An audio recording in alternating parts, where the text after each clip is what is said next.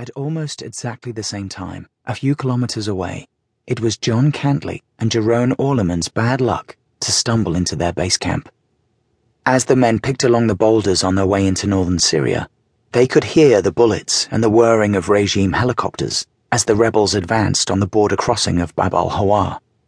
A row of rebel tents looked like the perfect place to break their journey, and Durgam suggested they ask for a cup of tea. It was a mistake.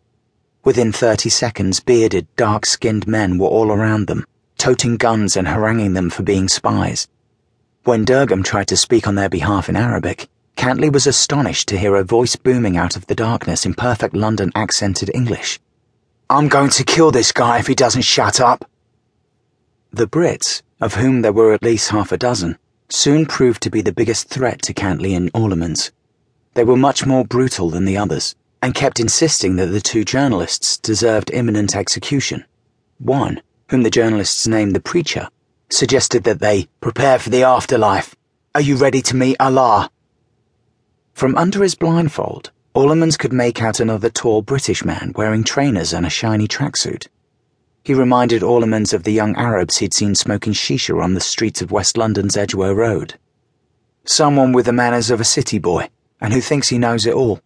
He was also sadistic, forcing the journalists to sit with their hands cuffed behind their backs for long periods, and generally manhandling and humiliating them for his own satisfaction. He was clearly frustrated. He immediately hated us. He was from Britain, and therefore he hated Britons. I don't know why, but he must have felt alienated, envious. He was talking about our rotten society in general. It was all about us being kafirs, or unbelievers, who don't know what we're talking about and that we're going to be for it now. By day 2, thoroughly spooked by the fervour of their captors, the journalists decided to make a run for it. In a vivid dispatch he wrote afterward for the Sunday Times, John Cantley recounted what happened next. "I ended up running for my life, barefoot and handcuffed, while British jihadists, young men with South London accents, shot to kill. They were aiming their Kalashnikovs at a British journalist, Londoner against Londoner in a rocky landscape that looked like the Scottish Highlands. Bullets kicking up dirt as I ran. A bullet through my arm, another grazing my ear, and not a Syrian in sight. Shot and wounded, Orleman's and Cantley were dragged back to the camp to be tormented even more. At one point Cantley heard the sharpening of knives. When news came that the pair might be ransomed rather than killed, they took it as a relief." At the time, John Cantley's first encounter with British jihadis in Syria was thought by some Syria journalists to be an unfortunate hiccup in the course of a conflict about other things. The one thing everyone could agree upon was that it wasn't really a kidnapping at all. "They were as surprised as we were," Jerome Orleman's told me. "We walked into their camp and maybe they saw an opportunity." In retrospect, there was something amateurish about the whole thing. Cantley would later dub it an adventure course for disenchanted 20-year-olds. But it was also evolving into something else.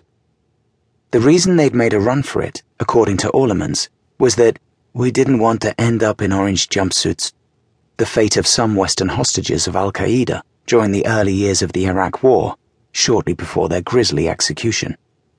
The journalists' ordeal only ended when friendly local rebels barged into the camp and demanded their release. "They were so fucking religious," remembers Orleman's. "All the talk was about what heaven would look like. You'd be taken to paradise, where Allah would preside on a huge throne. Your family would already be there, and there'd be lots of girls. Before that, however, there was work to be done." The foreign jihadis, as those who rescued the journalists explained, badly wanted to take the border crossing so they could use it as a bridgehead to bring more of their comrades into Syria. "First we have to fight the regime in Syria," is how Orleman's remembers their plan of attack. "Then there will be something much bigger. We will have to fight the Western Crusaders. It will be the war to end all wars, the final reckoning and the last battleground."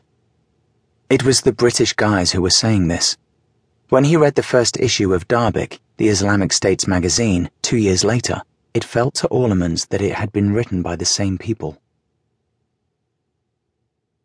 The abduction of friendly foreign journalists